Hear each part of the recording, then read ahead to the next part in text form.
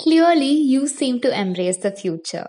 A massive thanks to tuning in with Ardeo. You can listen to us on Spotify and Apple Podcast. Yes, fancy. Anchor distributes our podcast. Anchor is a free tool and it is easy to record.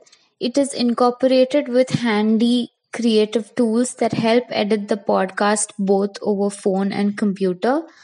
So, if you're looking out to make money by airing your podcast, look no further and go to anchor.fm or download the free Anchor app. Success के बाद का plan सबके पास है, लेकिन अगर गलती से fail हो गए तो फेलियर से कैसे डील करना है, कोई बात ही नहीं करना चाहता। तो आज का दिन काफी हार्ट रेंचिंग है, बहुत बुरा दिन है आज का। ऐसा लग रहा है जैसे ये कोई सपना है, कोई बहुत ही बुरा सपना जो हम शायद कभी देखना चाहते ही नहीं थे, बट होने को कोई टाल नहीं सकता। और आज के दिन जो ये यूथ है इनको बहुत ही बुरा लग रहा होगा, बहुत ही बुरा। तो मैं देख रहा हूँ बच्चे बहुत स्टोरीज डाल रहे हैं उसके ऊपर, बहुत पोस्ट डाल रहे हैं, बच्चों को काफ़ी बुरा लग रहा है, जो उनके दिल में है वो उसको निकाल रहे हैं। बट बच्चों से ज़्यादा बुरा पता है किसको लग रहा है? हमारे पेरेंट्स को। 2 दिन पुराना स्टार्टअप है मेरा। ऑफिस बड़ा नहीं है लेकिन सपने बहुत बड़े हैं। साथ दोगे? भाई सैलरी नहीं दे पाऊंगा लेकिन हिस्सेदारी जरूर मिलेगी। बिजनेस अच्छा हुआ तो साथ में आसमान छुएंगे, नहीं तो साथ में डूबेंगे। पर एक बात जरूर कहूंगा, उड़ने में मजा बहुत आएगा यार। एक चीज़ है जो मेरे दिमाग में काफ़ी टाइम चल रही है, that is mental health and nobody talks about it. और ये सारे बच्चे वो होते हैं ना जो कहीं ना डिप्रेस रहते हैं, कहीं ना कहीं स्ट्रेस में रहते हैं। तो जैसे कि आपने देखा, ये वीडियो मैंने काफ़ी टाइम पहले शूट किया था, क्योंकि उस टाइम मैंने फील किया था कि लोग इस टॉपिक के बारे में नहीं बोलते हैं, और ये एक चीज़ ऐसी है कि जिस पे बात होनी चाहिए। और ये चीज़ मुझे उधर से आई जब मैंने अपने वीडियोस डालता था, लोगों के मुझे मैसेज आते थे एंड वो मुझसे अपनी पर्सनल बातें शेयर करते थे। और जिधर से मुझे पता चला कि उनकी लाइफ में एक सर्टेन पॉइंट ऑफ टाइम था जिधर उनके दिमाग में ऐसे थॉट्स आए, सुसाइड के थॉट्स आए। बट वो देख के मुझे इतना अजीब लगता था, मुझे ऐसा फील होता था कि ऐसा चल क्या रहा है, ये बच्चे ऐसा कर क्यों रहे हैं। बट मुझे एक तरफ से ये अच्छा लगता था कि मेरी वीडियोस ऐसे होते थे कि वो मुझसे अपनी बातें शेयर करते थे। एटलीस्ट उनके पास कोई बंदा था कि शेयर करे, और मैं उनसे अच्छे से बात करता था, उनको समझाता था कि नहीं, this is such a waste of everything, such a waste of life. और मेरी कई लोगों से इस टॉपिक के बारे में बात हुई एंड मैं कई पुरानी चीज़ों में भी गया। लास्ट टाइम एक बच्चे ने सुसाइड किया था, उसने बहुत प्यारा रैप लिखा था एंड मुझे लास्ट टाइम पता चला कि उसने 1 महीने पहले सुसाइड कर लिया। And I was so fucked up, मेरे समझ नहीं आया इसने ऐसा किया क्यों। एंड मैंने पूरी कोशिश करी कि कहाँ से कहाँ मैं कुछ पता कर सकूँ। तो मैंने कहीं कहीं से मैंने बहुत कोशिश करी, मुझे उसकी बेस्ट फ्रेंड का पता चला, उससे मैंने पूछा ऐसा क्या हुआ, उसने क्यों किया ऐसा। एंड शी वॉज लाइक कि भैया हमें कुछ नहीं पता उसने ऐसा क्यों किया। उसने मतलब मुझे लगा क्या पता फाइनेंशियली या गर्लफ्रेंड या कुछ ऐसा सीन होगा, बट ऐसा कुछ सीन ही नहीं था। वो फाइनेंशियली अच्छा था, सब कुछ, घर वाले उसकी बात मानते थे, सब कुछ। एंड अचानक उसने ये करा। इससे क्या हुआ? पापा को लगा होगा कि शायद लास्ट टाइम इसने मुझसे किसी चीज़ की जिद करी होगी, मैं नहीं दे पाया, इसलिए सुसाइड किया होगा। मम्मी ने शायद इसलिए सोचा होगा कि ज़्यादा टाइम मैंने इसे डांटा था, इसे बुरा लग गया होगा। वो लोग तो एक अंधेरे में रह गए ना, उनका तो पूरा जीवन ऐसे निकल जाएगा। पापा सोचेंगे कि मेरी गलती थी, मम्मी सोचेंगी मेरी गलती थी, बट उनको समझ में आएगा नहीं कि वो गलती थी किसकी, और इसी तरह उनका पूरा लाइफ निकल जाएगी। एंड जब मैंने इस टॉपिक पर और रिसर्च करी तो मुझे कहीं से पता चला कि उसने किसी गुस्से में आके ये किया। एंड लास्ट टाइम जब वो लास्ट स्टेज में था तो चिल्ला रहा था कि मुझे बचाओ बचाओ, मुझे नहीं मरना। मुझे नहीं पता, ये शायद गलत भी हो सकता है, बट मुझे किसी ने बताया कि ऐसा कुछ हुआ था। तो ये चीज़ें लोग कभी कभार गुस्से में भी कर देते हैं। छोटे छोटे बच्चे आजकल अपनी जिद पूरी करने के लिए ऐसी धमकियाँ दे देते हैं अपने पेरेंट्स को, और जहाँ पे उनके घर वालों को उनकी बात माननी पड़ती है क्योंकि उनको और कोई ऑप्शन है नहीं। क्योंकि अपने बच्चे इतने प्यारे होते हैं लोगों को कि वो उनके लिए उनकी सारी इच्छाएं पूरी कर देते हैं, और उन इच्छाएं को पूरी करते करते एक ऐसा पॉइंट आता है जिधर एक इच्छा ना पूरी हो तो वो एक गलत डिसीज़न लेके अपने घर वालों को एक अंधेरे में छोड़ जाते हैं। मैं जस्ट शाम को जब खेल के आया ना, मेरे टेबल पे जिधर मैं काम करता हूँ उसमें एक पेपर था और एक नोट लिखा हुआ था मेरे पापा ने। सो मैं आपको पढ़ के बताऊंगा उसमें क्या लिखा हुआ है, मैं आप लोगों से शेयर करूंगा वो चीज़।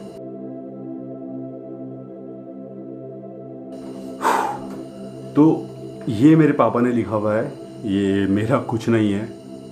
छिछोरे तू सबको रुला गया, इसी को समय का चक्र कहते हैं कि पल पल में ही सब कुछ बदल जाता है। और कोरोना के काल में तो इंसान की ज़िंदगी इतनी तेज़ी से बदल रही है कि कोई भी कुछ समझ नहीं पा रहा है कि ये अचानक और क्यों हो रहा है। इतना होनहार, सभी लोगों का चहीता सुशांत सिंह राजपूत आज सबको छोड़कर चला गया। हम सब यही सोच रहे हैं कि ऐसा क्या था कि जो उस जैसे स्टार को सुसाइड करना पड़ा। बचपन से संघर्ष करते करते जब वह सफलता के झंडे गाड़ रहा था कि तभी अचानक उसके एक गलत डिसीजन ने उसके परिवार पर दुखों का पहाड़ खड़ा कर दिया। ये चीज़ मेरे दिमाग में भी आती है कि जब कोई बंदा सुसाइड कर लेता है वो अपनी प्रॉब्लम से मुक्त हो गया। I know what that person goes through, वो किन प्रॉब्लम से जाता है। अगर मैं उस चीज़ फील करूं तो सबसे बेस्ट सॉल्यूशन होता है कि इन सब परेशानियों से मुक्त होना। दिमाग में चलता है कि यार मैं परेशान हो गया हूँ, मैं नहीं कर सकता, लेट्स मूव ऑन, एंड तब ऐसे डिसीजन आते हैं। बट वो लोग ये नहीं सोचते कि वो चले गए तो उसकी बाद उनकी फैमिलीज़ में क्या गुजरेगी, वो कैसे टैकल करेंगे उन चीज़ों को, वो कैसे चीज़ों को समझेंगे, वो क्या सोचेंगे कि ये क्यों गया, क्योंकि वो तो चला गया, वो प्रॉब्लम से इतना परेशान होकर चला गया। बट जो परेशानियों का पहाड़ वो अपने घर वालों पे छोड़ देता है वो सबसे बुरा होता है, क्योंकि उस चीज़ के सहारे उसके घर वालों को ज़िंदगी भर रहना है। उनको ज़िंदगी भर उस एक क्वेश्चन के साथ रहना पड़ेगा कि ऐसा क्या हुआ कि वो चला गया। जिस माँ ने उसे बचपन भर पाला, जिस माँ ने उसके लिए सब कुछ किया, बस वो ये सोचेगी शायद उस टाइम मैंने इसको उस चीज़ के लिए मना कर दिया था तो शायद ये गलती मेरी है। और वहीं पापा सोचेंगे कि शायद ये मेरी गलती है कि मैंने इसको इसके पसंद का कोर्स नहीं करने दिया। और बहन सोचेगी कि शायद मैंने डांटा था इसे तो शायद इसने किया होगा, क्योंकि इस टाइम पे किसी को प्रॉपर एक सॉल्यूशन नहीं मिलेगा कि इसने सुसाइड क्यों किया। सब उस प्रॉब्लम के तले ज़िंदगी भर जिएंगे और उसी के इर्द गिर्द वो सब इतने उलझ जाएंगे उस चीज़ में कि वो ज़िंदगी भर उस चीज़ को नहीं भुला पाएंगे और वो बस इसी गम में जिएंगे कि शायद ये मेरी वजह से हुआ है जो इसने आज किया है। क्योंकि वो तो चला गया, उसने तो कुछ बताया नहीं ना कि किस रीज़न से वो ये सब कर रहा है। घर वालों को तो यही लगेगा कि शायद ये हमारी गलती है या शायद ये हमने इसे कुछ बुरा बोला होगा, और इसी तरह उनके परिवार को ज़िंदगी भर उस अंधेरे में जीना पड़ेगा। कभी कभी तो लग रहा है कि मैं ऐसा क्यों बोल रहा हूँ, लेकिन सच यही है कि एक होनहार फिल्मी हीरो जो कि अपनी तमाम सफल फिल्मों से पूरे समाज का दिल जीत लेता था, आज हमारे बीच नहीं है। बड़ा दुख होता है, वह एक अजीब सी बेचैनी होती है जब हम अपने समाज में या आसपास ऐसी घटनाओं को देखते हैं या सुनते हैं कि अचानक ऐसा क्या होता है मन में, या वो कौन सी मजबूरियां होती हैं कि तमाम संघर्षों और सफलतापूर्वक पार करने के बाद इंसान ऐसा आत्मघाती कदम उठा देता है। क्यों नहीं उसको अपने माँ बाप, भाई, परिवार, दोस्त कुछ भी नहीं दिखता, उनका क्या होगा? क्यों उसके मन में एक ही चीज़ रह जाती है कि बस अब मुझे मरना है और मर कर ही आराम मिलेगा। तो शायद इसी को डिप्रेशन कहते हैं। लेकिन डिप्रेशन में आने का कारण क्या है, तो मेरी समझ से हर किसी का अलग अलग कारण हो सकता है। अब सुशांत सिंह राजपूत की बात की जाए तो वो एक बहुत ही होशियार लड़का था। उसकी AIEEE में 7th रैंक आई थी और 7th रैंक लाने के बाद उन्होंने DC कॉलेज से इंजीनियरिंग की थी, जो कि उन्होंने पूरी नहीं की थी। 3rd ईयर में उन्होंने ड्रॉप कर दिया था। सो बीटेक के बाद टीवी फिल्म लाइन चुनी क्योंकि he was confused about his life कि आगे क्या करना है। Then he chose acting as a career. तो उन्होंने कुछ टाइम सीरियल्स में काम करा। हम देखते थे उस टाइम सीरियल्स में उन्हें, कि सीरियल से एक एक्टर बनना is such a big achievement. और यहाँ भी तमाम सफलता के झंडे गाड़ने के बाद अचानक ऐसा क्या हुआ कि उन्होंने सुसाइड करना पड़ा। यह एक सोचनीय विषय है। एंड ये वाली लाइन बहुत अच्छी लिखी है पापा ने, जो लिखी है कि ऐसा तो नहीं कि ज़्यादातर लोग छोटी छोटी समस्याओं को सही करने के बजाय इतने मानसिक तनाव में आ जाते हैं कि उन्हें इसके सिवाय कुछ दिखता ही नहीं है, या फिर इंसान अपने भौतिक सुखों की तरफ इतनी तेजी से भाग रहा है कि छोटी छोटी खुशियां पीछे छूटती जा रही है, जबकि इन्हीं छोटी छोटी खुशियों से जीवन बड़े प्यार से आगे बढ़ता चला जाता है। दूसरा, इन्हीं कड़ी में मैं आजकल यह भी देख रहा हूँ कि स्वयं के आगे बढ़ने की प्रेशर के साथ साथ परिवार का प्रेशर या समाज का प्रेशर भी इन घटनाओं के पीछे बड़ा काम करता है। इसके लिए मैं मानता हूँ कि हर घर परिवार को अपनी अपेक्षाएं कम करनी होंगी। वह कतई भी अपनी इच्छा बच्चों पर नहीं थोपनी होंगी, चाहे पढ़ाई में नंबरों का प्रेशर हो या चाहे नौकरी का प्रेशर हो। यह सब सामाजिक रूप से बहुत ज़्यादा बढ़ गया है और मेरी हर माँ बाप से विनती है कि इन होती घटनाओं को बचाने के लिए ज़रूर सबको आगे आना चाहिए, क्योंकि बच्चों के पास जीने के लिए बहुत लंबा जीवन है। तो प्लीज़ ज़रूर उनका साथ दीजिए, उनको दोस्त बनाइए, वह उनके बारे में हर चीज़ एक दूसरे से शेयर करें, क्योंकि इस आपाधापी वाले जीवन में पैसा ही सब कुछ नहीं है। अपने लिए भी और उनके लिए भी सुकून ढूंढिए। पैसा तो जब उनको ज़रूरत होगी तो वह ज़रूर कमाएंगे, एक आदर्श नागरिक बनकर, माने विदाउट डिप्रेशन में रहकर। सो ये चीज़ें मेरे पापा ने लिखी हैं and I really feel blessed कि मेरे पापा ने ऐसी चीज़ें सोचते हैं, क्योंकि मैं कम बात करता हूँ उनसे। वैसे तो मैं बहुत फ़नी हूँ, बट अब जो चीज़ें ये मेरे दिल से है जो मैं आपसे कहना चाह रहा हूँ। मैं अपने पापा से बहुत लड़ता हूँ, मैं बहुत लड़ता हूँ उनसे, बट मैं मस्ती भी बहुत करता हूँ उनके साथ। बट बाप और बेटे का रिलेशन ऐसा होता है ना कि हम कुछ चीज़ें शेयर नहीं कर पाते आमने सामने, क्योंकि मर्द एक ऐसी चीज़ है कि वो परेशानियों में जब होता है ना तो वो डरता है बताने में। वो औरों को बता देगा लेकिन अपने पापा को नहीं बताता, क्योंकि उसे कहीं ना कहीं लगता है कि नहीं वो हिम्मत नहीं हो पाती बताने की। बट बाप जो है ना, वो भगवान ने ऐसा बनाया है ना कि तुम्हें पता भी नहीं चलेगा और वो तुम्हारी मदद करके चले जाएंगे। मैं अपनी कहानी बताता हूँ आप लोगों को। सो मैं अपनी वीडियोस डालता हूँ यूट्यूब में। जब मेरे पापा को लगता है ना कि लोग उसका कंटेक्स्ट समझ नहीं पाएंगे, तो मेरे पापा नीचे वो चीज़ समझा देते हैं। इफ़ इन केस अगर लोग गलत डायरेक्शन में जाएं तो पापा कमेंट करके बता देते हैं, ताकि वो समझ जाएं कि इसका मतलब क्या है। मैं उनसे कुछ नहीं बोलता हूँ, खुद कमेंट कर देते हैं।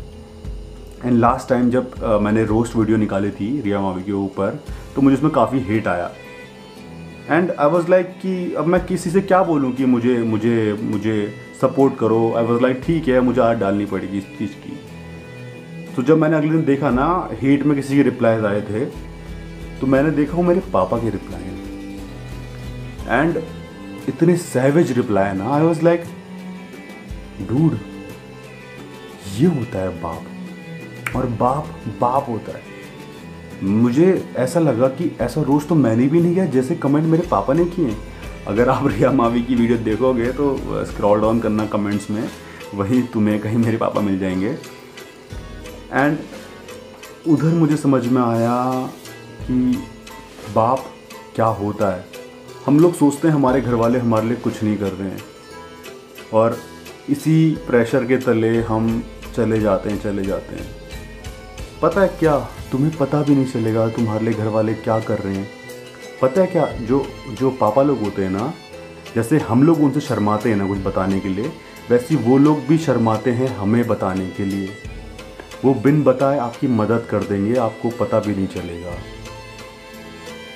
एक चीज़ बताऊं, ज़िंदगी में तुम कितना भी आगे बढ़ लो, कितना भी कुछ भी कर लो, जब भी तुम्हें ज़रूरत होगी ना, तुम्हारे सामने बस 2 लोग होंगे, बाकी कोई भी नहीं होगा।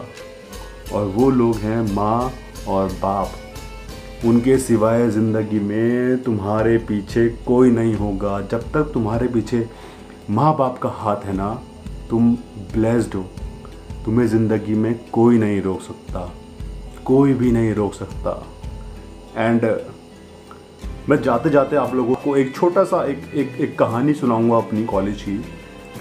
जब मैं कॉलेज में था, मैं बहुत बुद्धू था लोगों के लिए, बट मुझे अपने में भरोसा था कि मैं बहुत स्मार्ट हूँ, मेरा दिमाग बहुत अच्छा चलता है, मैं बहुत क्रिएटिव हूँ। सो कॉलेज पे एक टाइम पे मेरी 13 बैकें थी, 13 बैक, मतलब मैं 13 सब्जेक्ट में फेल हुआ था। तो उस टाइम वो पार्ट मेरे लिए इतना डिप्रेसिंग था। सो घर वाले भी कह रहे थे कॉलेज छोड़ दे, कोई बड़ी बात नहीं है, दूसरे कॉलेज से कर ले, दोबारा स्टार्ट कर ले। बट होता है ना कि नहीं, करना है तो करना है। अब ऐसा कुछ नहीं हुआ कि मैंने बैकें क्लियर कर दी। मेरे कॉलेज में एक सर थे, राज सर, वो मेरे पास आए, उन्होंने मुझसे एक चीज़ बोली, बेटा अगर तेरे को इस कॉलेज में जीना है ना, इस कॉलेज में सरवाइव करना है ना, तो बेशरम बन के जी। और वहाँ से मुझे समझ में आया, अगर मैं बेशरम बन के नहीं जिया ना, तो जो मेरे 13 बैकें हैं ना, इनके नीचे दब के मैंने मर जाना है।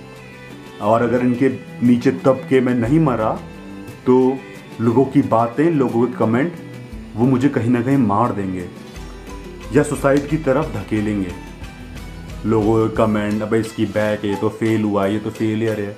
बट नहीं, वहाँ से मैं समझ में आया कि ज़िंदगी में हमेशा बेशरम बन के जियो। बेशरम बन के नहीं जियोगे तो आगे नहीं बढ़ पाओगे, उस टेंशन में रहोगे, हमेशा डिप्रेशन में रहोगे, और कहीं ना कहीं कुछ टाइम बाद तुम सुसाइड कर लोगे। और उसके बाद जब मैं बेशरम बन गया, तो तुम्हारे भाई ने 13 बैकें एक साथ निकाली और कॉलेज में प्लेसमेंट भी ले लिया था टॉपर्स के बाद। चाहे जैसा भी हो, बट बेशरम बन के जीना बहुत ज़रूरी है, चाहे कुछ भी हो। मैं तुमसे कह रहा हूँ, अगर तुम्हें लगता है कि तुम अभी नहीं कमा रहे हो, तुम घर वालों के भरोसे बैठे हो अभी, कोई फ़र्क नहीं पड़ता है, बेशरम बन के जियो यार। बेशरम बन के जियो, कुछ भी हो, कुछ भी काम तुम कर रहे हो, बेशरम बन के जियो। मैं भी बहुत बेशरम हो चुका हूँ, मुझे बिल्कुल शर्म नहीं आती, चाहे कोई भी हो, कैसे भी लोग हों, मैं कुछ भी बोल देता हूँ उनके सामने, अब जो मेरा मन होता है। इस ज़िंदगी का कुछ भरोसा नहीं है कि कल क्या है, परसों क्या होने वाला है, किसी को कुछ नहीं पता है। बेशरम बन के जियो, तुम भी खुश रहोगे और तुम्हारे घर वाले भी खुश रहेंगे। बट इतना बड़ा डिसीजन लेने से पहले ये ज़रूर सोचना कि तुम्हारे घर वालों का क्या होगा, इस अंधेरे में वो कैसे जिएंगे। और ये मुझे आज बोलना ही पड़ा, क्योंकि ये चीज़ बहुत ज़रूरी है। Peace out.